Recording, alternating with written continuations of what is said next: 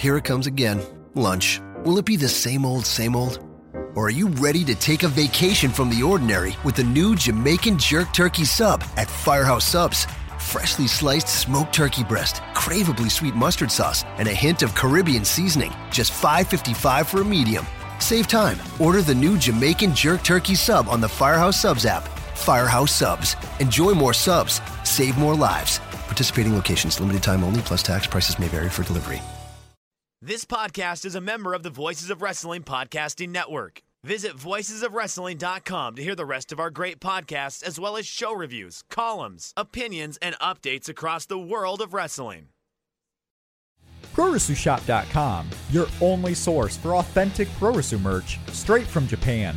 Translation extraordinaire Yatsumi has helped more than 300 fans all across the world purchase authentic merchandise, and now he's bringing that savings to you. With over 300 items to choose from, ProWrestleShop.com has the largest selection of New Japan and Pro Wrestling merchandise you can't get anywhere else. Shirts, belts, trading cards, DVDs, and more from the biggest stars of Japan, like Tanahashi, Okada, Nakamura, and of course, the Bullet Club. Get them all for the same price you would pay in Japan, with worldwide shipping starting at only $6.99. For the very best in Pro Wrestling merchandise across the world, the choice is clear. ProWrestleShop.com. That's PURORESU shop.com. ProWrestleShop.com. Yeah, you can be the greatest, you can be the best, you can be the King Kong banging on your chest. You can beat the world, you can beat the war, you can talk to God, go banging on his door. You can throw your hands up, you can beat the clock, you can move a mountain, you can break rocks. You can be a master, don't wait for luck. Dedicate yourself and you go find yourself Standing in the Hall of Fame. Yeah. And the world's gonna know your name. All right, welcome once again to the Voice of Wrestling Podcast. I'm Rich Craig alongside, as always, Mr. Joe Lanz. And Joe, it's another one of our special editions here for the Wrestling Observer Hall of Fame. We're doing another category here. And this one, of all the categories, even Europe, we kind of knew. We needed some help from John Lister, but this one, well, this one's a doozy. I think for everybody. I like to refer to this one as the miscellaneous category. I know other people like to refer to it as the etc. category. Technically, it is the Australia, Pacific Islands, Caribbean, South Africa region. And South Africa only because there was a South African candidate added this year. It's basically just a hodgepodge of regions that really aren't strong enough to support themselves as a singular region, so we kind of just combine them all into one. And I have some strong feelings on that. I don't necessarily think that's fair to probably any of the candidates in the regions, but with that said, I really don't know how else you would possibly attack this, because you certainly can't have a Caribbean region with just Carlos Colon in it. So I think the only way to rectify something like this would be to come up with additional candidates for your for your Caribbean or your South Africa, maybe extend that to all of Africa. But at that point, are you just adding candidates for the sake of adding candidates that don't deserve to be? It's just a big mess. And I would love to know what our guest today, Matt Farmer, who returns after helping us out with the Mexico region. First of all, Matt, how are you today? I'm doing great, man. Excellent. Great. And secondly, what do you think of my little mini rant that I wasn't planning on going on in that introduction? But as most people who listen to this show know, I tend to be wordy. So what do you think of what I just had to say about combining all of these guys into one region like this? Yeah, I agree with what you say completely. To me, it's kind of sad, actually, that we have to group them all together, because at one point during history, each one of those regions was strong enough, definitely strong enough, to support more than just one or two candidates. I mean, at certain periods of time, all of those regions were some of the strongest regions in the world. It's just, as Americans, most people don't know about, like South Africa, for instance. For years, that was a territory that a lot of big stars from America would go to and work there for, a good portion of their careers. And it's just that so few people know about it. Well, then you know what? I'll tell you what. Why don't we start right there? Let's start with South Africa and the one candidate from South Africa, which, as I noted, was just added this year, and that's Jan Wilkins, who I believe, if we're given proper credit, again, we never know this for a fact because we never know how guys end up on the ballot. I have a strong suspicion that Ryan Klingman was the one who suggested. Now he's from South Africa himself, and I do know for a fact that he suggested Jan Wilkins to Dave on I forget which message board it was on. So I believe he's the one who got Jan Wilkins added and as a consequence got the South African portion added to this region. But why don't you speak to that a little bit? Tell the listeners a little bit, and tell me and Rich too, because quite frankly we don't know. We're learning here. Yes. When it comes to South African wrestling, all I can tell you is that Justin Gabriel came out of there and that his father trained him. That's essentially everything I know. So tell us a little bit about this history of South African wrestling. And Colonel De Beers from Starcade 90. So and it's actually Jan Wilkins, like you're yawning, but it's Jan Wilkins. And actually, I think Ryan and myself kind of helped. I'm not trying to take any claim for it, but actually, before you jump in, that is just awful. I'm not even pronouncing the man's name right. That might happen a few times on this.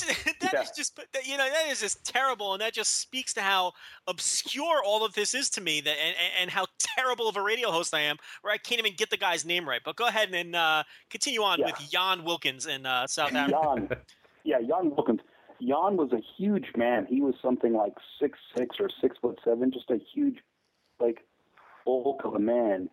But he was a big star in not only South Africa, but he was in Europe as well. I think he started his career working for Joint Promotions, where he was a big star there.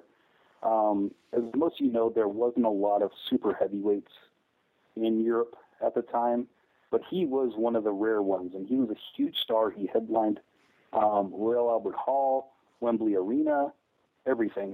This would have been in the mid-'60s, I believe. But he held the European title over there, the big heavyweight title. So he was definitely a big star. From that, he got booked over to New Japan during a time in the early 70s where Inoki brought in big guys to beat. He was one of those big guys, but he had a couple tours there, did pretty well for that region. But he really made his name in Africa, in South Africa. In 1975, television, not wrestling on television, but television, began to air in South Africa. Prior to that, the country was dark for television. To my knowledge, that's just what I've read. I might be wrong. But Jan Wilkins was one of the first big stars of television wrestling in South Africa. Jan, big star, became prominent on television when television was the new thing in Africa. And they set up like a territorial region there where they just promoted shows in towns every night of the week, just like in the United States. And stars from the United States and Europe. And a lot of guys that worked for Joint Promotions went down there to work on a regular basis. It just became another territory, but it was a hugely successful territory. When Jan would bring in these big stars from like the United States or Canada or wherever, they would build them up weeks long on television, and the old carnival routes of like parading them around town, sometimes giving them extra fictitious backgrounds, and they would build them up all week long or month long for the big final fight with Jan Wilkins. And those matches would always draw huge crowds. I know that Big John Studd, Blackjack Mulligan, Don Leo Jonathan was one of his regular opponents, and because they matched up so well in size. And I know from talking to Don Leo Jonathan, he was telling me that when they went there, and he wasn't really the exaggeration type of a guy, he was saying that they did massive crowds, 10, 15,000 people on a regular basis, for their big build-up matches. So he's definitely a guy that probably deserves a stronger look than he's going to get for the Hall of Fame. So in terms of if you were going to, like we talked about earlier, if you were going to potentially add other people from South Africa, or maybe from Africa in general, and sort of make Africa its own category. What other names would we come up with here? And just maybe so it's relatable for the listeners, was just because I brought it up before as a joke, but I guess I turn it into a serious question. Was Justin Gabriel's father, who I believe his name was Paul Lloyd, was he any kind of serious star in South Africa? He was a star, but by the time he was working, it was more of a smaller type of a promotion. It was similar to the United States in that by the mid to late 80s, there was some strong promotions, but they weren't as strong as they had been prior to that.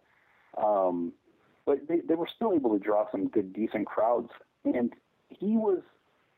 I would say he was an upper card baby face most of the time. Not the biggest star, but he definitely wasn't, a nobody.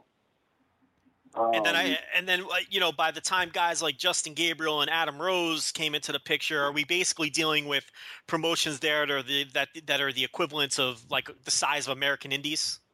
Yes, definitely. But even in the mid to late 90s, there was Sammy Cohen was promoting, and they were doing sizable business.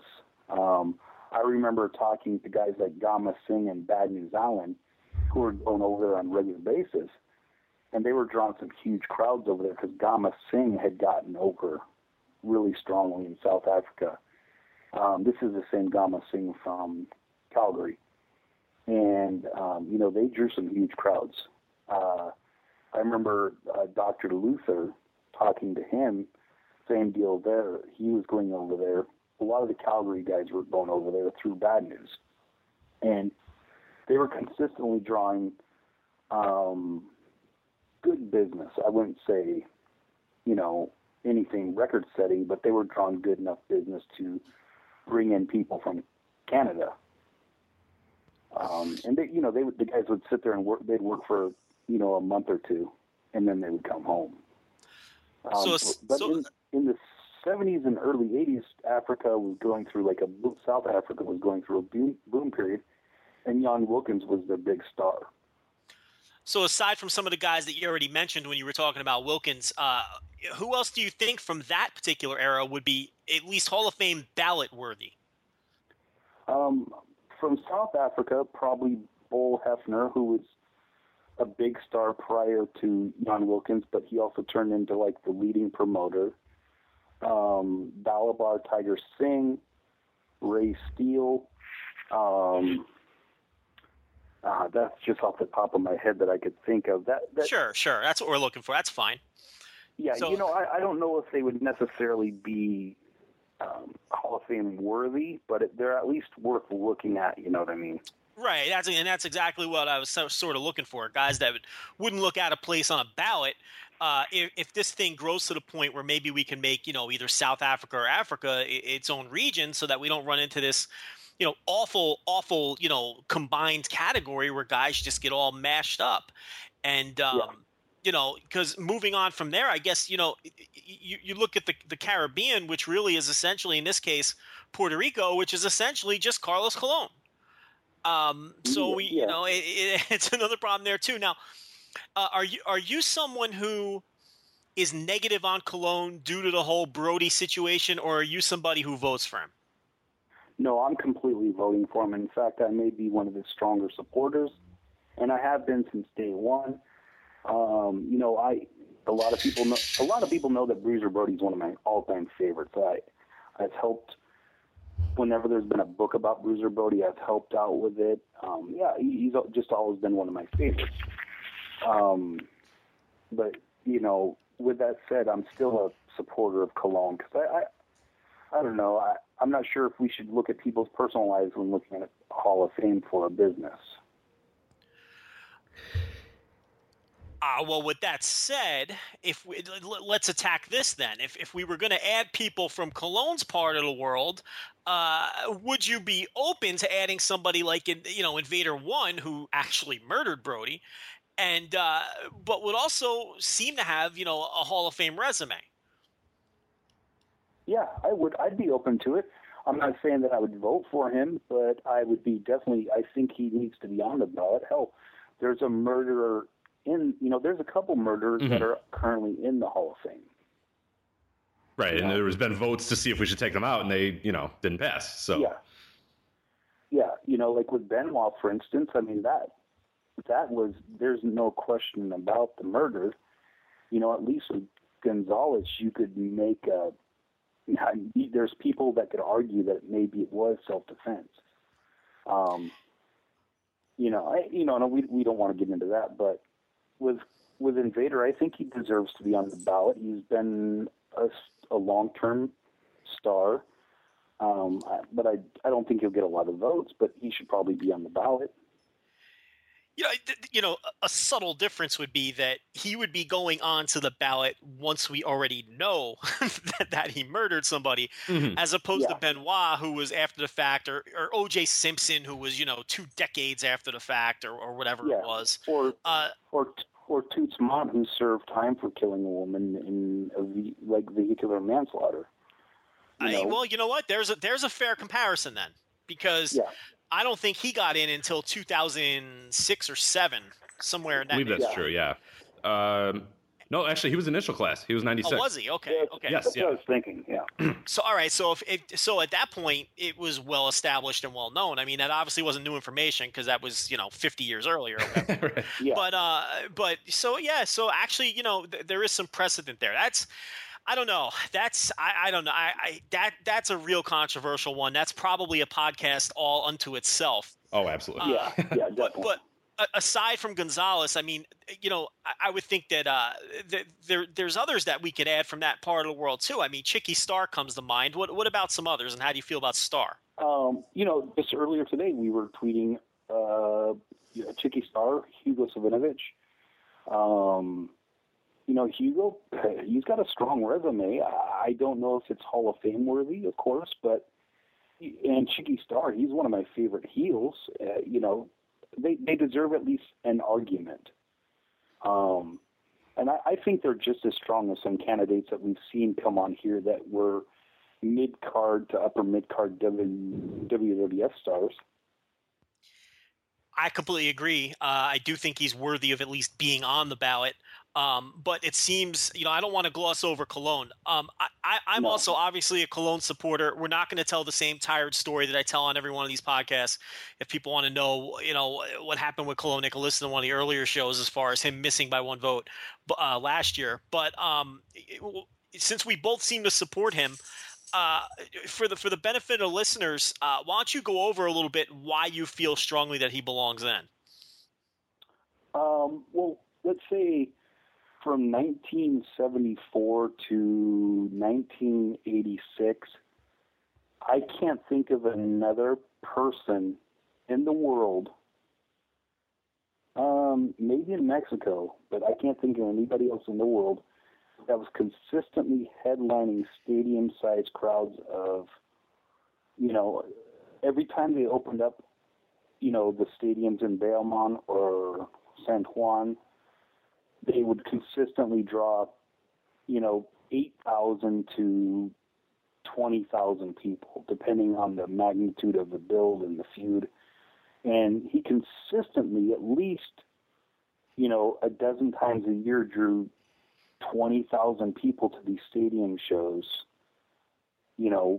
depending on the build-up. But he was a consistent, huge draw week after week for many years. It wasn't a flash in the pan. Sure, they had their hot periods, but their down periods in the 80s for a 10-year run were still awesome business. I can't think of anybody else, comparison-wise, maybe Bruno Sammartino in Madison Square Garden, that can match Carlos Colon as a draw on a consistent level in a territory, And then I guess the question sort of becomes, especially with him, is, why 59%? Why that little bit that he's still missing? Is it the Brody situation? Is it that people are unfamiliar with him? Is it this category? I mean, that seems to be the question every single year when it comes out, and it's like, why not Cologne this year? I think it's a combination of everything that you just said. I think the negative stigma towards him that has been built up over the years, and whether rightfully or wrongfully, through like the newsletters. you know, a lot of the people that vote are staunch newsletter readers from, you know, 20 years ago, 15 years ago, Sure. 10 years ago. And so they've heard nothing but negative things about Cologne. You know, and I think that's hurt them. I really do. And I also think it's just lack of knowledge. You know, You know, one thing about the category, you know, I think the category actually helps him because he would need more votes if he was in the U.S., Sure. even though he probably appropriately belongs in the U.S.-Canada category since Puerto Rico is part of the United States. I mean, that, you know, people seem to forget that. You know, it would hurt him because he would need more votes. And I do think there are people who don't vote for him because of the Brody thing. And I think that's fair if people feel that way. I don't think people, you know, I have no issue with if people have that stance, if they believe he was actively part of a cover up to that situation. But one thing I don't like about the anti-Cologne argument, which I never understand this part of it, is that he never drew anywhere except for that island. And, you know, he flops when they tried to bring him into other territories or whatnot. Never, you know, who cares? I mean, I can't come up with any off the top of my head, but I'm sure that there's other Hall of Famers who, when they were, you know, Americans who went to Japan and were in the mid-card, or Japanese Hall of Famers who can't. I give you, you know, I mean, you know, a guy who got in last year, I mean, you know, did Kensuke Sasaki ever draw in the United States when he came here? No, he was a mid-carder in WCW. You know what I mean? And and I'm sure there's examples of Americans who went to Japan and weren't at the top of cards or drawing huge. So I don't understand why that's held against Cologne. No, I don't either. Look at it like El Santo, for instance. He was when he came to work Texas, he was working a lot of mid cards. Sure, he headlined some, but he was a mid carder for the most part. In a small territory. Antonio Inoki, same thing. He never got over in the U.S. And these are much better examples than my Sasaki example, because now you're naming no-brainer. These are first-class these are guys where if you don't think these guys are Hall of Famers, you're nuts. You don't know what you're talking about. Whereas I named sort of a borderline guy that took years and years to get in. So these are excellent examples of the point I was trying to make. You could even say Roddy Piper, when he went to Japan, they didn't want him back. He wasn't a big star there. He never got over. You know, I mean, there's a whole list of guys on the Hall of Fame that didn't succeed at a point throughout their career. Yeah, I think if you're a big enough star, I completely agree. If you're a big enough star in your home region, I think anything you do outside that region is just gravy and shouldn't be held against you. So I completely agree with that thought. Yeah. You know, Lou Thesz didn't get over in New York like many expected he should have. He didn't do horrible, but he didn't do bad, or he didn't do great. You know, should we hold that against him when he had, you know, a Hall of Fame career besides that? Cologne, you know, when you own a promotion and you're the top star, why do you want to leave to go try your chances somewhere else? You know? Yeah, and I mean, you know, even if you do and you fail, I mean, to me, that's not the crux of a resume. I mean, it could add to it, but it's just, you know, if you're an enormous star in your home area, which he was, I think that should be enough to carry you. Now, moving on to Australia now, because I think the rest of these candidates pretty much reside from that part of the world, and this really is an Australia / Pacific Island dominated ballot, with the exception of Cologne and Wilkins. First of all, for the listeners, explain the Australian version of World Championship Wrestling and where that promotion fits in historically, and maybe give a brief overview of the history of Australian wrestling. Okay. Australia, and you know, this is a thing that also kind of irks me. Australia, prior to the golden years of the WCW era of Australia wrestling, was a hot commodity of the territory. Dating back to the 20s and 30s and 40s, a guy by the name of Richard Lean pretty much controlled as a czar almost the entire country, at least the eastern half of the country, which was the higher populated part of the country. And he pretty much just controlled the entire region with his little stooges. Every top star, I mean, whether it's Jim Londos or Lou Thesz or, Ed Lewis, Joe Stecker, they all toured Australia, and they toured with Richard Lean, who was considered, Lou Thesz even talks about him in his book that he was kind of a jerk, probably one of the worst promoters he ever worked for. But if you look at the records and look at his history, his business is probably stronger or as strong as the Jim Barnett era of Australia. And so there's a big history there of draws that were in that country during that period of time that are almost, they're missing too during that period of time. But WCW, pretty much what it was is Barnett and Johnny Doyle, they got a television contract in Australia that ran throughout the entire country. There's been a lot of conversations about how they got it, or the political shenanigans, but they pretty much controlled the entire country of Australia. They set it up just like a territory where they would run Sydney one day, Melbourne the next day, Adelaide the next day, and they would just run, they ran those towns weekly, these huge cities weekly. During that era, the wrestlers per week were on a good guarantee for the period of time, and pretty much every big name in the world went there at least for a short period of time.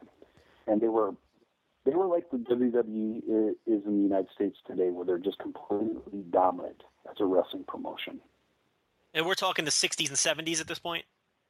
Yeah, I believe they ended in the early 60s. I don't remember the exact date. I'd have to look it up. But they ran for a good 10-year period of time before Barnett came back to the U.S. because there were some political deals going on there between having Americans run a promotion in Australia.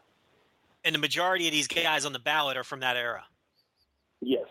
And they all made their name during that era, which, it was probably one of the hottest promotions for a 5 or 6 year period. So you would see a handful of big names come out of that area, guys that you should strongly be looked at for that run alone. Because it was definitely, if you were headlining Australia during that period of time, that was definitely a Hall of Fame level run. You know what I mean? Sure. So who was the biggest stars? Who were the biggest stars during that period?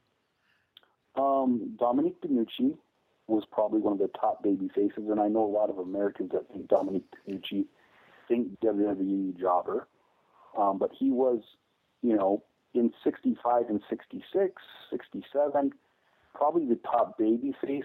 And we're talking about a promotion where Sydney, Australia, they ran the stadium in Sydney, and I believe it was every Friday night. They were averaging 9,000 people for about a year and a half run every Friday night. With DeNucci on top. Yes, with DeNucci, and they had so many big stars. It wasn't always just DeNucci on top, but DeNucci was one of the top babies. So let me see. You're talking about them cycling Americans in and out of there and big stars coming through because it was so hot. Do you think it was these Americans that were being cycled through that were the primary reason that they were drawing so well, or do you credit guys like DeNucci? I do credit, because somebody like DeNucci, he was a draw because there was a huge Italian population in Australia, and if you talk to anybody that was there, it was those guys. It was almost like a Bruno Sammartino in New York. They were drawing off the ethnicity. The baby faces were the ethnic baby faces. Guys like Mario Milan, who's also on the ballot too. He was an Italian, born in Italy, grew up in Venezuela. But, he was Italian, and there were so many Italians in Australia at the time. So those two guys were over because of their ethnicity, too. Mm-hmm. Are you voting for either one of those men? I haven't cast my ballot yet, but I probably will vote for one of them, maybe DeNucci, because I'm not sure yet. I got to really think about it, because I get the sense that you think DeNucci is the strongest of those Australian candidates. He might be, or Spiros Arion may be stronger. When it comes to Spiros Arion, now he was Greek, Okay, so you don't have the Italian angle there. How much do you think working, because he had a long career for Vince McMahon as well, and worked his fair share of MSG and main events and other buildings as well against Bruno, and I think Backlund too. I'm not positive on that, but okay, so there you go. And I know for a fact he worked a bunch of main events against Bruno. How much do you think that part of his run helps him, if at all? It should help him greatly, and I'll tell you why. His run with Bruno was coming off of a period of Bruno that was not doing very well. There was a period of time where Bruno and his big buildings like MSG weren't doing that well. But him and Bruno, they ran a series of 3 main events at Madison Square Garden in 73, and they popped that territory. They opened the Felt Forum for the first time, which is that building, it's the building right below Madison Square Garden. They were the first guys that ever did a dual sellout of both buildings, and that's 26,000 people. So they did 3 series of MSGs, which was a lot, but they sold out all 3, which was something that most of Bruno's opponents didn't do. But here's the thing. Not only did they do the 3 sellouts at MSG, they also did sellouts to near sellouts of all the other secondary markets like Pittsburgh, Boston, Philly, and so on. And they drew huge crowds in all of the markets. Like the entire territory was well above average. So that was a big run. One of Bruno's, probably one of his top 3 or 4 biggest runs was with Arion. Because they did the whole gimmick where, they were buddies and then Arion broke up with them. But that was a huge, it was kind of like the Paul Orndorff run for the Bruno Sammartino era, Yeah, and then they went back to it, I think in like 77-ish or somewhere in that neighborhood. And then they went back to it. He was always a guy that could come back and draw big money, and even when he came in with Backlund, there was no backstory, but just because he was a star, he was a big draw, and he came back and drew sellout, or near sellout at least with Backlund. So he was a big star, but he was also, like when he was in Australia, because he was Greek, with just like the Italians, there was a lot of Greek population in Australia too. So he was a huge ethnic star in Australia as well. Yeah, so we'll talk a little bit about him. Obviously, this year, or last year rather, he got 22% of the vote. The year before, 19%. Any sort of, he seems like a very long shot. Spiros. Is there a chance that he could fall off the ballot in your mind? I think so. I think so. I think a lot of it, and it's hard to say why, but I think a lot of it, and we touched on this last time when we were going with Lucha Libre, is, I don't know how many historians Meltzer has that he mails ballots to.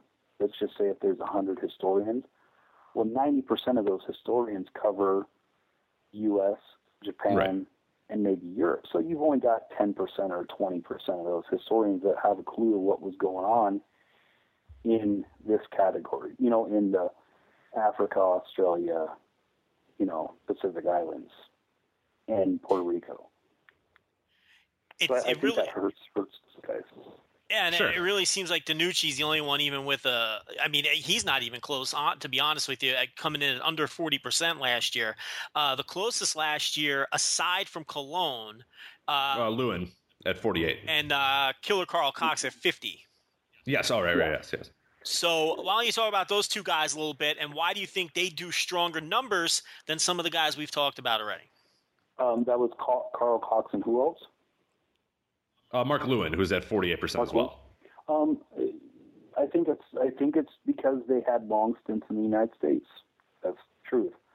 Both of them had, they're well known because they were big stars, or at least stars in the United States for a period of time. And those wrestlers, like if they're getting a lot of from their peers, at least I know Killer Carl Cox was always considered kind of like the Dick Murdoch type of guy, where his peers highly respected him for being a great worker. Mark Lewin had the same respect among his peers for being a great mind, and because they all know the stories of how over he got everywhere he went, and throughout the world. So I think those two guys will probably get more play than some of the other guys that may be maybe even more deserving than Cox and Lewin. So. Cox finished fourth among former wrestlers last year, which speaks to your point that he was well respected in the ring by his contemporaries. Do you think, shooting back and tying that into Spiros Arion, do you think that there's a bit of a bias among former wrestlers against McMahon's territory because it wasn't known as a working promotion and they didn't really have a lot of respect for the work rate of that promotion since it was more of a big man promotion and sort of a heel of the month sort of deal with Bruno? Yeah, I completely agree. And another thing is that why that territory is looked down upon a lot is because most of the markets were monthly. And the boys, whether they'll speak about this or not, the boys know that when you go to a town monthly instead of instead of weekly, you don't have to work as hard. Because when you're there every week, a large majority of those fans go there every single week. So if you slack off, that will definitely affect your house the next week. Sure. Monthly, it's more, with it monthly crowd, monthly towns, it's more of like the special thing to do once a month. Where weekly, that takes a lot of commitment to go back every week. What about some of these other names that we haven't touched on? Let's see. It looks like, one here is a new entry to the ballot, John Da Silva. Tell us a little bit about him because I know nothing about this man. John's one of those guys where I know some about, but not a whole lot. He was from New Zealand. So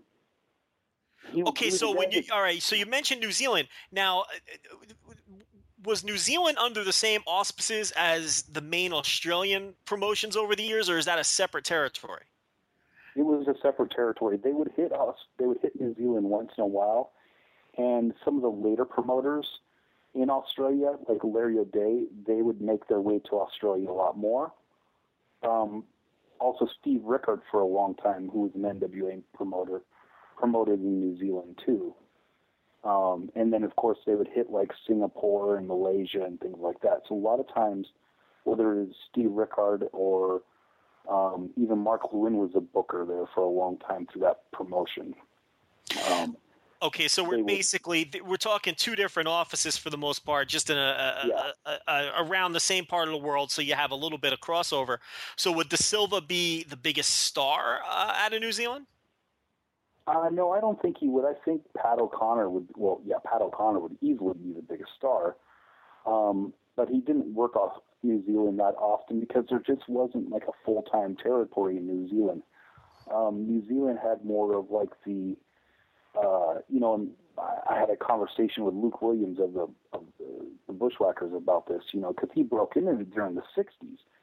And it was more of like a club, kind of like an independent type scene promotion where, your biggest hall that you'd run would hold a couple thousand people tops. So with all that said, okay, so it wasn't okay. So with that said, how do you view Da Silva based on what you know about him? I don't have enough information to give him a good vote. I know that he was highly respected as a worker. I recall Jack Briscoe saying, because Jack Briscoe had a big match with him in New Zealand that drew like one of the few huge crowds there. And he said that Da Silva was an awesome worker, and he was supposed to have represented New Zealand in the Olympics in wrestling, which I've never verified, but, there's those stories. But Da Silva is one of those guys that I just don't know enough about to give a vote to. I've heard the stories and seen some clippings about him, but not enough, Brute Bernard and Skull Murphy. We got a tag team here, and they're also first time on the ballot.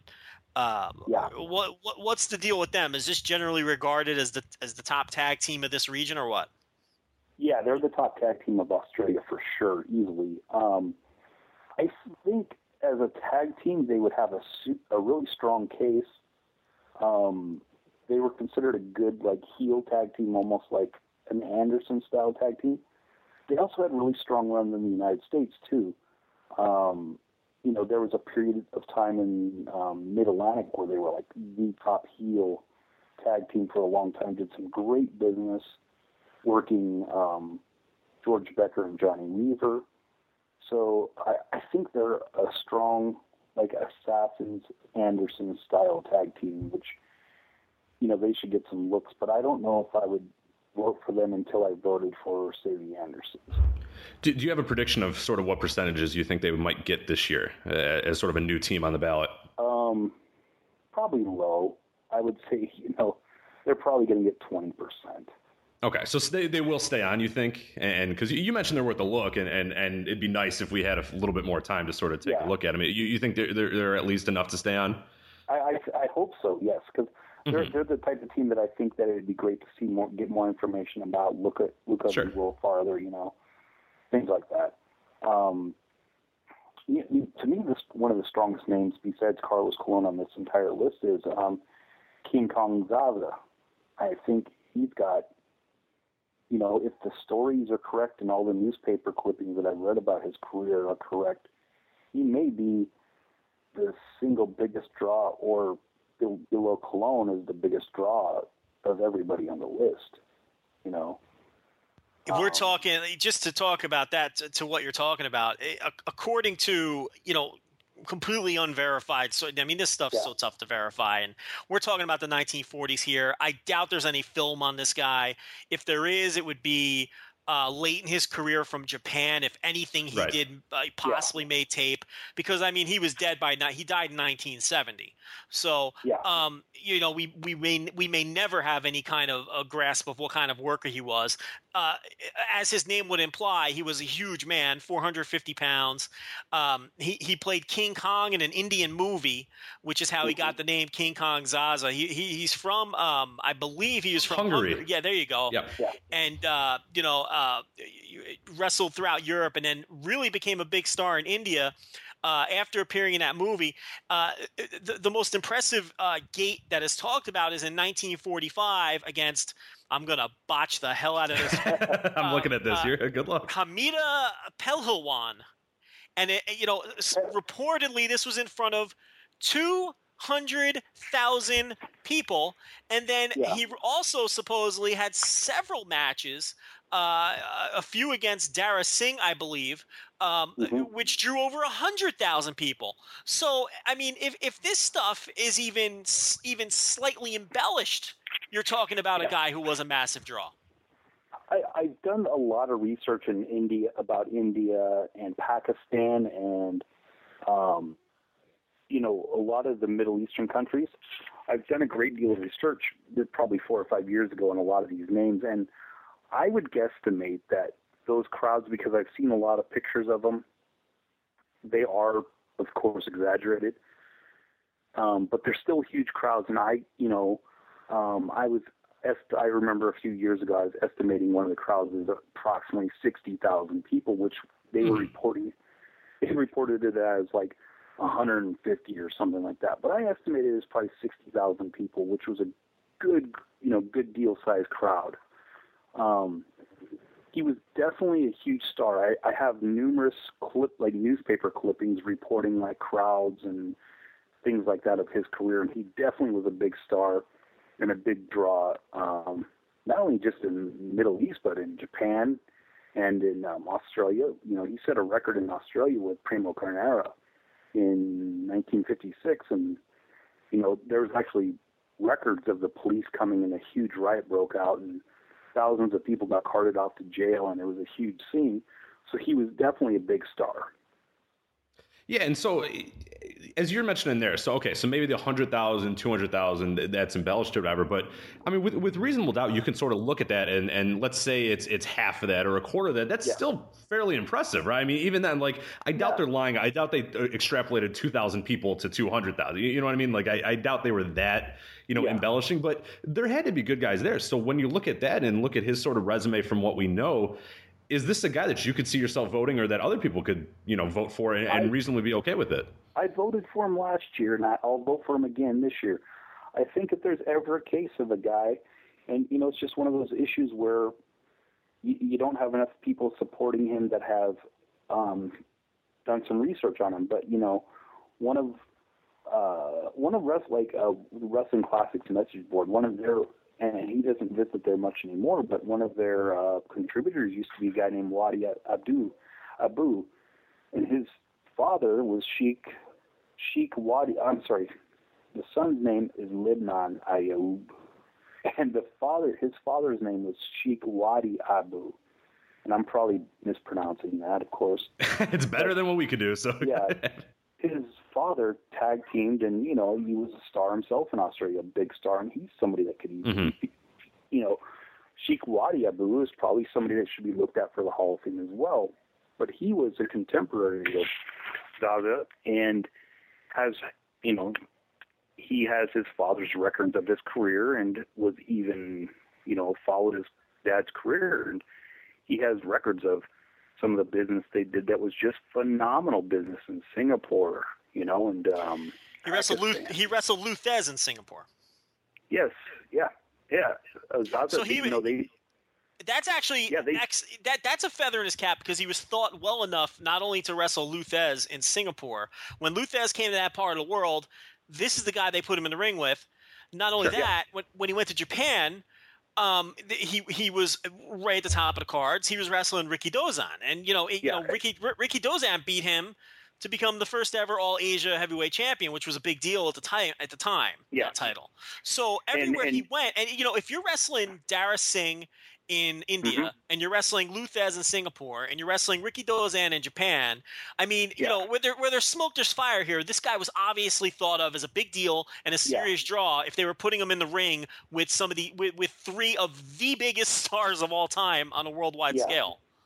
And I know Zaza, he's got a lot of Americans that vote probably think negatively of him because of what Lou Thez wrote about him in his book. He said that, he was out of shape and a poor worker and poor to work with and all of this other stuff.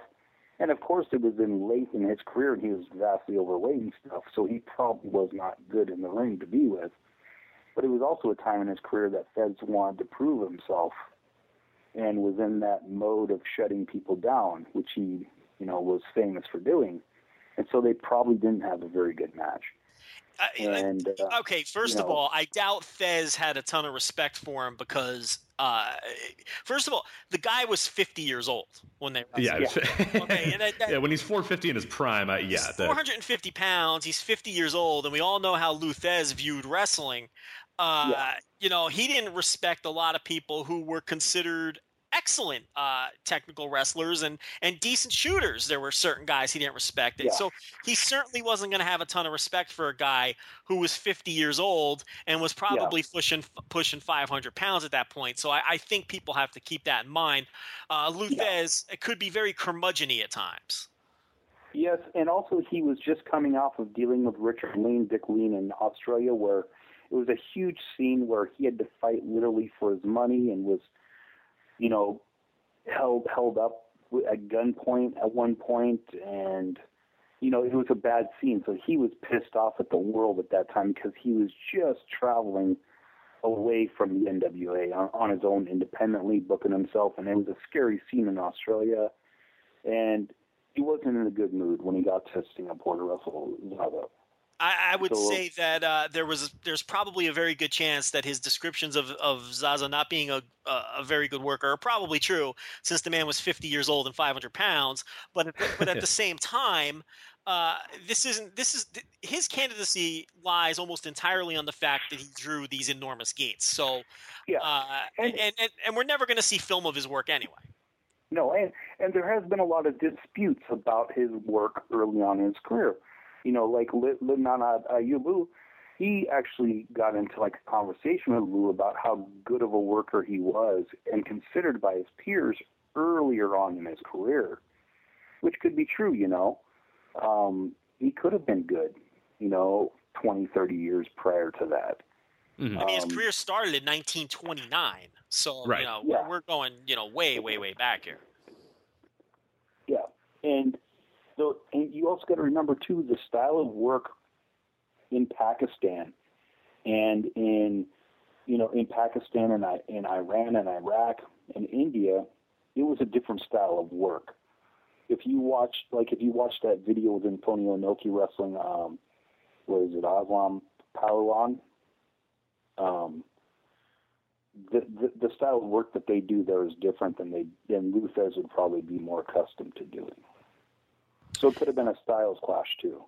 Sure. I mean, yeah, absolutely. And of course, it's even if he hadn't died in the car crash in 1970, his career was effectively winding down at that point anyway. You're talking about a guy who was, 61 years old at that point. But he was still active, though, at that point. Yeah, he was active, but he was also more like a wrestling promoter. He was promoting, and he was active as a promoter, and he did good business as a promoter himself. So he's definitely a guy that may be one of the strongest candidates in this category.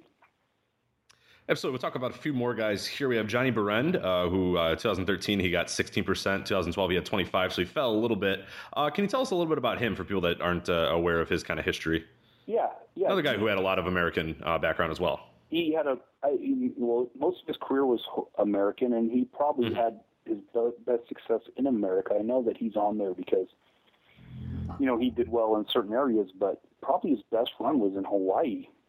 In the mid to late 60s, he was probably one of the top guys there, and it's still remembered to this day there, but he did a string of numerous sellouts it was like a 9,000 seat arena, the HIC arena.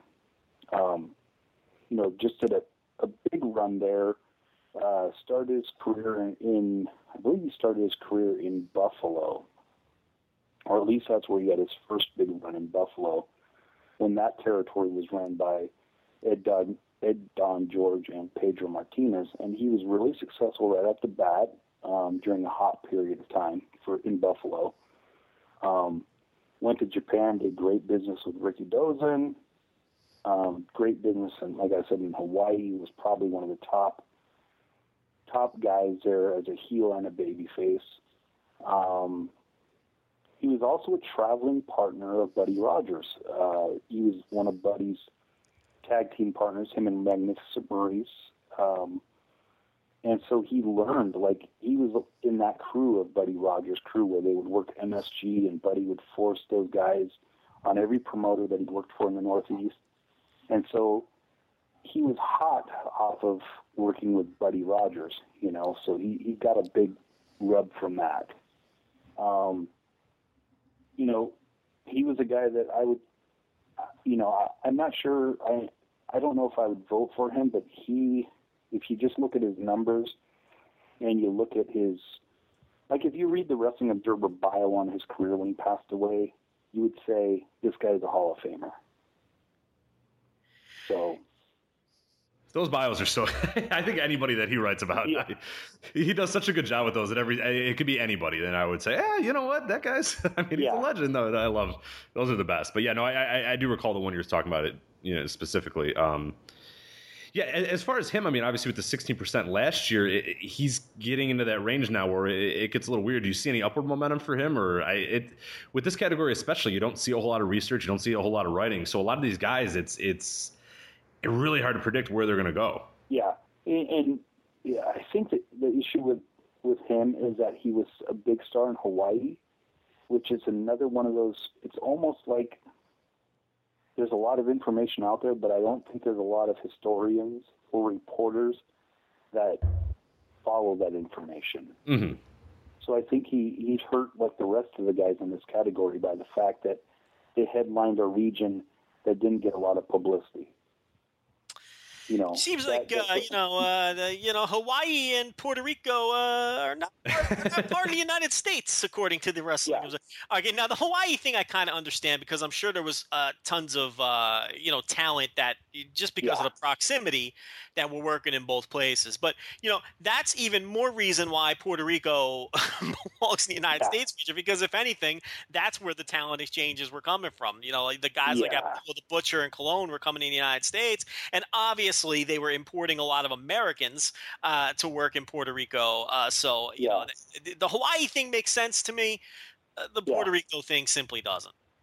Yeah, and Hawaii is one of those territories where it's like it's hard to tell who was the big star, because if you look at the results from a 10, 15-year period, and every single card, the bottom card matches, in the 70s, Nick Bachman goes like opening, is in the bottom match, in the preliminary match. So it's like your whole card is full of like potential Hall of Famers there. So it's hard to tell like who was the big draw there, Sure, because they were so disconnected from everyone else. It's just different people got over, and it was. And they were also important because of the Japan deal. A lot of the guys would stop off on the way, so you had the biggest stars. Japan, they would take all the big Americans, and so those Americans would stop over for a few weeks, in Japan, and so they were on those cards, and so you had you had a 6-match card that every. All 12 or 14 guys on that card were bona fide Hall of Famers. And I'll tell you what, a lot of them, like you're saying, who were probably just making pit stops on the way to or from Japan, were probably treating it like a vacation, probably calling in favors and saying, hey, look, I'm going to be there for 2 weeks with my wife and kids, or my girlfriend, or as it may have it. How about you book me? I don't care what you pay me. Because I'm just hanging out. I'm just hanging out anyway. So that's why you could afford to bring in, a Nick Bockwinkel and throw him in a prelim, because he was probably getting half of what he was normally asking, because he was just chilling out on the beach anyway. He's and he wanted the he's working. He wanted the prelim so he could get to the beach in time. Absolutely, he's working. Catch the end of the. He's working his 7-minute prelim so he can get back out there and drink some daiquiris and lay on the beach. Yeah, they would usually work 3, maybe 4 times a week, but they were usually working 3-4 times a week, and so there. And look, I've wrestled in Hawaii before. It's one of my favorite places in the world to wrestle at. And it's not just because you could wrestle there; it's because you've got a beach, 30 feet from your front door. And all the boys that would go there and wrestle, they would stay at the same hotel right on the beach. So it was like to be a fly on the wall there. That would. Yeah, and you also had all the West Coast promotions where. It was a cheap flight from, say, Seattle or Los Angeles to Hawaii. Even now you could buy from Seattle. You could buy a round trip ticket for $300 or $400. Hey, look, I've always said, once this Voices of Wrestling thing takes off and Joe Lanza's independently wealthy and doesn't need to work a day job, that's my landing place. I'm going to Hawaii, and that's where I'm settling down. That's where very eligible bachelor Joe Lanza is going to end up in Hawaii, living in a hut. And the only negative to being in Hawaii is waking up at the crack of dawn to watch American sports. I got to get up at 7 o'clock in the morning to watch a little NFL. But I think I can deal with that. Small sacrifices, I can deal with that to live that life of luxury out there. Yeah, exactly. It's not a problem, no. And waking up early, everybody wakes up early there. It seems like anyway. So you go out on the beach at 5 o'clock in the morning, and there's people surfing out there. Yeah, I don't know if you're going to catch me on a surfboard necessarily. But you'll watch it. You can wake up and watch them. Yeah. So I don't even like the beach, but I still want to move to Hawaii. I actually hate the beach. Oh, I love the beach. Honest here. I can't stand the beach. There's a ton of retired wrestlers that live there too. It's crazy, just a ton of them. One last name here that we have on the list, and we'll kind of maybe do a little bit of a recap here, but it's Mario Milano, and I know nothing about Mario Milano. All I know is 14% last year, in danger of sort of falling off there. What can you tell us about him and where you sort of see him going this year? Milano's another guy kind of like DiNucci. I would put him I've talked to some Australian historians, and they say that Milano was the top babyface, which he may be, and so that might be a good bump for him. But besides his run in Australia, he didn't really make a big impact anywhere else he went. Didn't really do much outside of Australia. He had a big run as their world champion out there, which, you're a world champion of maybe one of the biggest promotions in the world at the time. So that's a plus. But besides that, I don't see a lot Hall of Fame worthy as far as, his run. It's hard to say, but it's sad to say, I should say, that a guy who might be considered one of the number one baby faces isn't a lock, for the Hall of Fame, but that might be the case. All right, so I think we pretty much covered everybody individually. Now, with that said, I know we did the Mexico region with you, and you're going to be using at least half of your selections in Mexico, somewhere between that 4 to 6 picks, if I recall properly. I assume you're going to be throwing a few votes at the Americans' way, maybe 1 or 2 in Japan. Doesn't leave a ton of votes left over. And we know Cologne is getting one. So you really only have and then so really between Europe and the rest of this category, you're looking at maybe 1 or 2 votes tops remaining in your pocket there. It seems like you're pretty high on DiNucci. Who are you at least considering, aside from Cologne, who obviously you're voting for no matter what? Who else are you considering throwing a vote at here? I think I might have talked myself into voting for Zaza again, just now. So he might get a vote. And DiNucci, I'm on the fence with, just because I remember all those horrible WWF matches that I just used to dread having to fast forward through. So he was that bad where you would fast forward this guy? I think I don't know when you guys started collecting tapes, but every time the only DiNucci I've seen is very late in his career, and I just chalked it up to him being a guy late in his career. So I'm not gonna.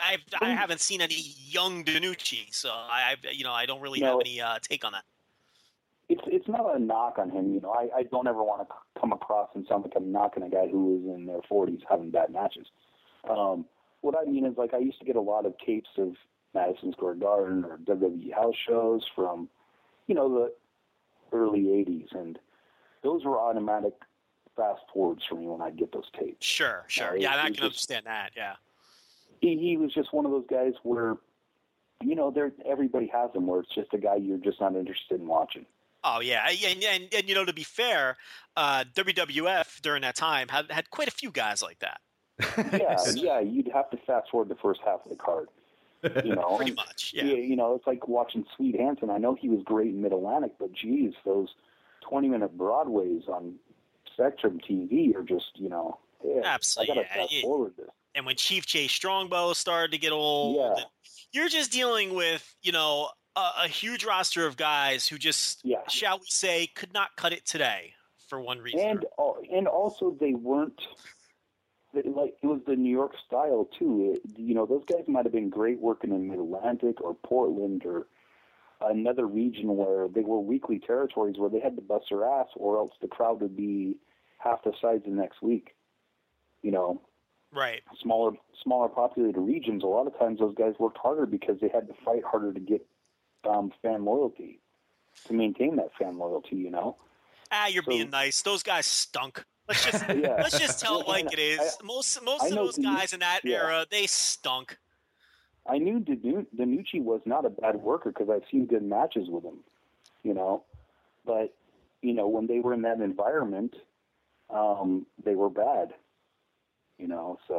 So we're joking around, but is that something that would hurt him for you as far as throwing a vote, or are we looking at a situation like Cologne where or was this a big enough part of his career to where it would have a negative effect? Unlike Cologne, who, all right, he'd have a random Starrcade match that went 6 minutes that was really a throwaway, or worked fourth from the top in MSG every now and then or whatever, where it really isn't a major part of his career. DiNucci had a large portion of his career under these circumstances. Yeah, I think it would hurt people's votes. I think it does hurt him in my mind subconsciously, at least, that he had that period, such a long period of downtime. Because then I see somebody else that I would throw a vote to because I think they're very deserving of it. So, this type of conversation is going to be very interesting, I believe, next year when Mystico hits the ballot. Yeah, there's another guy. If in 2006 or maybe 2008 you would have asked me, I said, this guy's going to be a Hall of Famer for sure. when his career is over. But now it's one of those things, you just don't know. Right now I'd have to see, let's see what he does with AAA and, under this new gimmick. So Colon for sure, maybe King Kong, maybe Danucci. And, I don't think it's Zaja. Now that I look at it and stare at it, it's probably Zaya is probably how you pronounce it. Probably, yeah. Yeah, well, so... I've seen a couple different spellings of it, too. The True. CZAJA.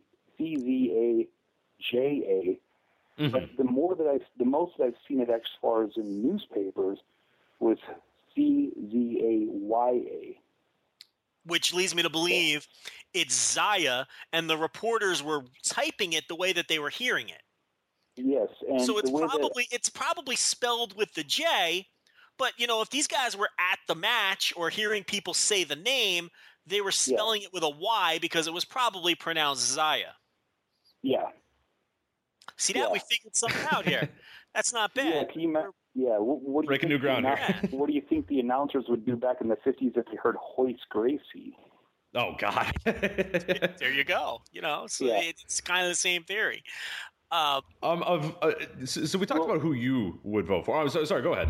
No, go ahead. I was just saying, we probably will have to have a conversation when the votes come in and the Hall of Fame ballots come in and see who wins and discuss it then. Or we could even talk about who we voted for at that time, too. So, we'll probably do some pretty extensive wrap-ups, probably in print and with audio. So that's definitely something that's in the cards. Yeah, but what I was going to ask, rather, is so we sort of had your picks here. As far as somebody who follows the Observer Hall of Fame and knows this sort of stuff, who of this category do you think is going in this year? If you had to pick... one, two, or anybody, rather. I mean, Colon seems like an obvious one. Is there anybody else besides him, or is he obvious? Sadly, I don't think any of them are going to go in this year. I really don't. I think if anybody has a chance, it's Colon, but for some reason, I just got a bad feeling that his time's done. I think Colon's going in, and I'm going to tell you why.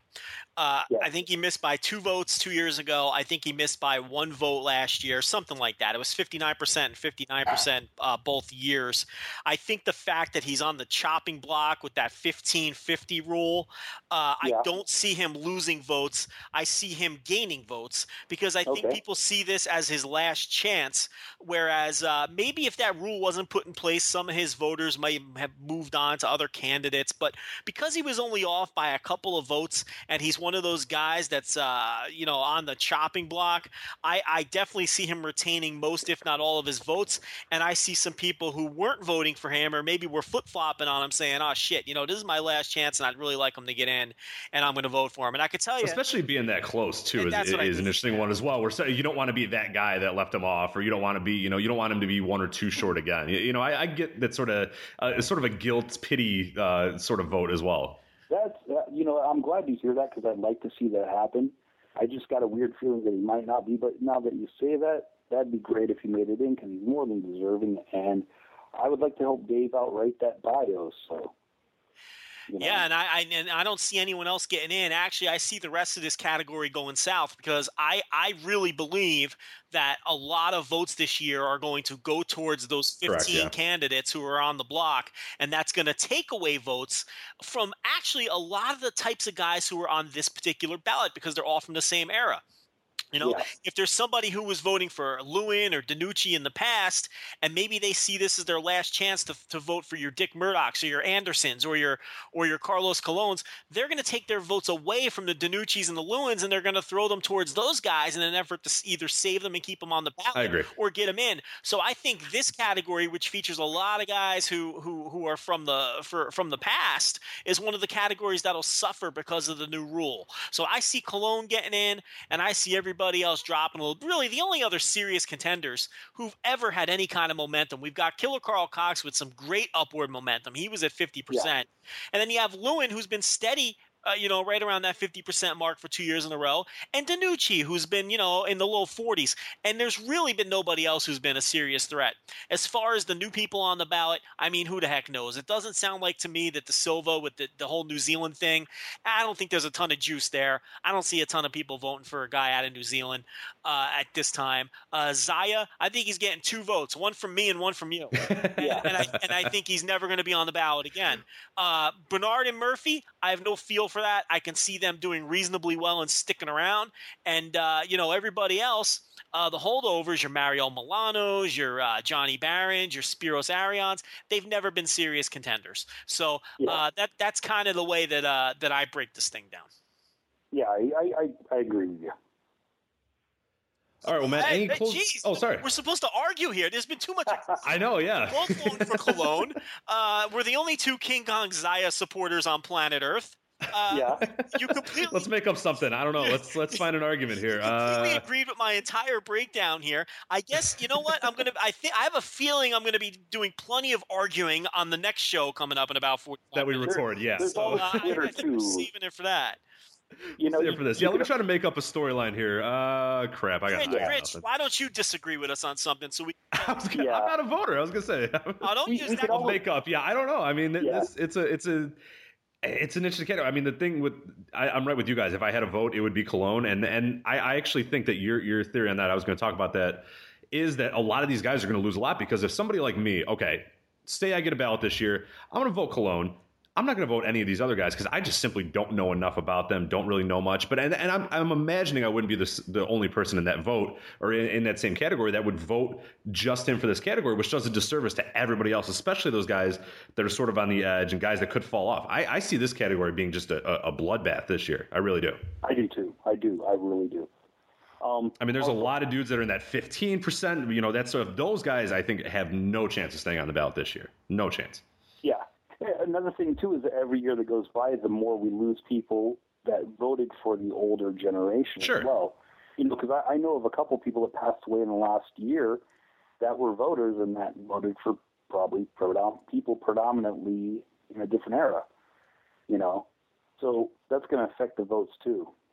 Yeah, because my background and anybody that's similarly aged to me or whatever, I mean, unless you're super well studied or whatever, you have no connections to 50s, 60s, 70s wrestling. I mean, maybe late 70s a little bit, but a lot of these guys we're talking about is 60s. So yeah, especially Rich, since it's 50s, 60s, and 70s wrestling halfway around the world. It's not exactly. Yeah. So I mean, I even if I tried to really learn about these guys, it's going to be a standpoint of screw it. Here I'll throw Cologne a vote this year, and then I'm not coming back. I'll never vote for this category ever again. And that would be realistically how I would approach it this year. And I don't, not to be a jerk, but yeah. No, you're right. And like Matt said, a lot of the wrestlers and people in wrestling that would have toured there and traveled there, they're dying off. So, they're going to lose votes from that aspect as well as we move on here. Yeah, I've even, like in the past, I brought up, well, hey, Dave, we've got a pioneer era of wrestlers from the 1800s, 1900s that were big stars that maybe we should throw them in there too, but nobody would vote on them. You'd have 5 people casting ballots, So. Except Abe Lincoln, who NWA champion Abe Lincoln, so. Yeah. Who had, I believe, a positive influence on the world. I don't, real quick, one last thing that I wanted to bring up. We talked about these categories. We talked about, where to fit these guys. It's sort of a hodgepodge. What would be your solution? Say that nothing changes. The next year, it's the same thing with a few of these guys. What would be your solution or your suggestion? Like, do you put the Australia guys with Europe? Do you put Cologne with America or Mexico? What would be your sort of solution to correct this area? Because I think it's as we mentioned. I mean, it's an area that's getting. It's misrepresented. It's odd. It's weird. It just doesn't make sense. What would you do to solve that? Yeah, I don't know how you could solve it. The only way I would possibly be able to think of an idea to solve it is if I was Dave myself and I knew who were casting ballots for those regions.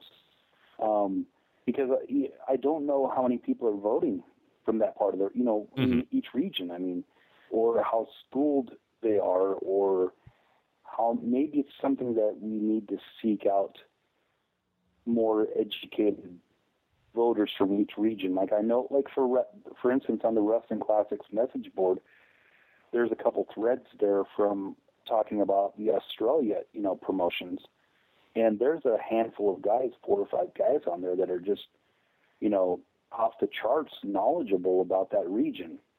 Maybe those are guys we need to seek out and give them a ballot, even if they're not Wrestling Observer fans or followers or readers. We could maybe seek their information and have them help vote for those regions. I don't know. Same with Europe. I don't know. A few years ago, I talked to a few guys that were big historians there, but none of them had, they don't vote. But they're knowledgeable enough to easily be able to vote in those regions. So we need to seek out more historians or reporters from those regions. I would chop it up, especially after this year when a ton of people are going to be lopped off of the ballot because of the 1550 and the usual under 10 percenters, because you're always going to have a few of those that drop off as well. I would chop this up and make them all individual regions. I'd have the Australia, New Zealand, and Pacific Islands as a region. I'd have Africa as a region, and I would have the Puerto Rico as a separate region, and I would add candidates, because you can't convince me that Jan Wilkins is the only worthy African of being on a Hall of Fame ballot, not necessarily in the hall, but on a ballot. And you certainly can't convince me that Cologne's the only one from the Caribbean. So I would chop it up into separate regions. And there's video out there of Power Udi. Everybody knows he's worthy of being a Hall of Famer. Yeah. So, but truthfully, his predecessor, Power Mike from Lagos, from Nigeria, huge star there, drew huge crowds against a lot of Americans. So, it's something that we need to look at. All right, Matt, before we let you go here, you didn't do many plugs last time. I don't know if you've added any in the past week or so, but where can people sort of follow you on Twitter or see your work or anything like that? Yeah, just Twitter, at MattFarmer93. Yeah, I'm working on a few things right now, but I haven't posted anything on anywhere. So, yeah, that's about all. Plug your next match. I don't have one booked yet. I'm actually taking some time off. I've had a couple injuries, so I'm kind of trying to heal up from that. So come on, man. The standard response to that is supposed to be, "I'm not booked, Terry." Yeah, and then followed by your email, and then your available dates. That's you blew the opportunity. You're not very good at this. Yeah, I just had it. Went into the doctor today. I've got some vertigo issues that I got from an old match from who knows what, maybe a chair shot or something. So. Hey, didn't stop Dominic DeNucci from being awful. So yeah, and he's a Hall of Famer almost. Not so really. There you go. But I'm working on a piece right now for Lucha Libre. It's about Lucha Libre. So maybe I'll even post it over at Voices of Wrestling. We would be honored to have it. So yeah. Send it on over. We will take literally anything. Especially if it's the categories. We have people that'll send stuff about American guys, but it's been a hell of a time trying to find this stuff. And if anybody's listening to this and you have anything about Australia or this entire category, we would love to see it, because it's been hell to try to find people to sort of talk about this one. Yeah. Anybody that knew about it. So we appreciate you coming on and one of the issues too. And again, we sort of talked about it at the top a little bit as well, and that's why this region is just so weird to break down, is that if we got a guy from Australia, okay, cool, he knows these Australian guys, but what does he know about Carlos Colon or King Kong? It's so weird, and I really do hope there's a solution in the future for this category. I mean, I think we had a decent amount of fun, talking about it, but there's missed potential in this category, I definitely think. And that's why we kind of settled on bringing you on, because that and the fact that it was really hard to track down. We were desperate. It was no. That's not the case. See, I'm joking. It was difficult. It was difficult to track down the Australian experts because they were a little bit older, and it was the semantics. And also, we don't want to interview them at 3 a.m. So, not only that, but like Rich is saying, while they may have been certainly more well versed on the Australian candidates than you, the problem is they would have had nothing to add for a Jan Wilkins or a Carlos Colon, or you know what I mean? And whereas we kind of split the middle, we knew that you would have something to offer for everybody. So it ended up, that's why we decided to invite you back as opposed to continuing to seek out one of these guys. So yeah, and if you have anything to contribute as far as the something written with the Lucha guys, we'd be more than happy to take it and post it on the site. And for anybody listening, look, if you want to make a case, this is the time of year you got to do it, and we're running out of days. So if there's anybody listening who wants to make a case for any candidate on the ballot, use our contact page on Voices of Wrestling. We've posted, Rich, refresh my memory. We've had Chad Campbell for Taue, right? Akira Taue. What else do we have? We've had other. I did CM Punk. I've done Brock Lesnar. I've done Yuji Nagata. We have 2 guest posts coming up, one Friday, and then I believe one sometime next week, either Monday or Tuesday. From Kevin Marshall, who's going to have some really good stuff about just sort of stylings or, voter habits and that sort of stuff, which has been pretty interesting. Former WWE creative writer Kevin Marshall. So he's got a couple pieces coming. So if you've been listening to these, obviously the Shake Them Ropes guys have been doing. They did Sting and CM Punk as well. So excellent. Yeah. So if you've been listening to these shows and you're screaming at your computer or your iPod or whatever because we're underselling a candidate that you think is deserving, you know what? Write something, use that contact page, submit it, and if it's any good, we'll be more than happy to post anything on the site. That's what we're trying to do. We're trying to raise awareness for the Hall of Fame, and we're trying to help educate voters, and we're trying to really spread, just spread the word of the Observer Hall of Fame. So if anyone's listening, send it in. Can we send in a complaint if we think you're overselling a guy? Absolutely. No doubt about it. No doubt about it. We are always open to contrary opinions. When we hang up with you, we've got Dylan Hales coming on, and this is the highly anticipated Joe Lanza Dylan Hales face-off as we talk about the U.S.-Canada contenders. So we're definitely open to people arguing with us for sure. Okay, good, because I'm going to write up a piece about Akira Taue tonight. I'm joking. Yes. Well, now I'll be waiting. I'm going to be waiting all morning if for it. If you don't know what Matt is talking about, check his Twitter feed. No, it's all in fun, though. It really is. So. Oh, no, absolutely. It's all, at the end of the day, it's all a bunch of fun. So, Matt, we thank you for joining us. Again, you can follow him. Yeah, no problem. And you can follow him on Twitter at MattFarmer93 for all of his good insights, especially about Akira Taue. Matt, thanks again for joining us. Thank you very much, guys. Appreciate it. All right, and for Joe Lanza, I'm Rich Creation. We'll see you next time on the Voice Wrestling Podcast. Take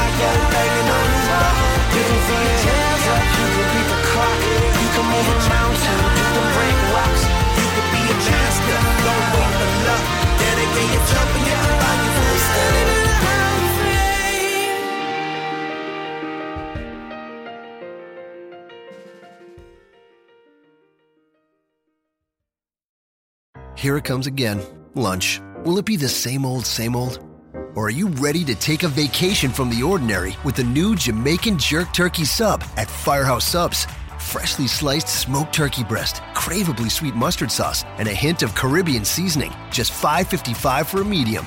Save time. Order the new Jamaican Jerk Turkey Sub on the Firehouse Subs app. Firehouse Subs. Enjoy more subs. Save more lives. Participating locations. Limited time only, plus tax. Prices may vary for delivery.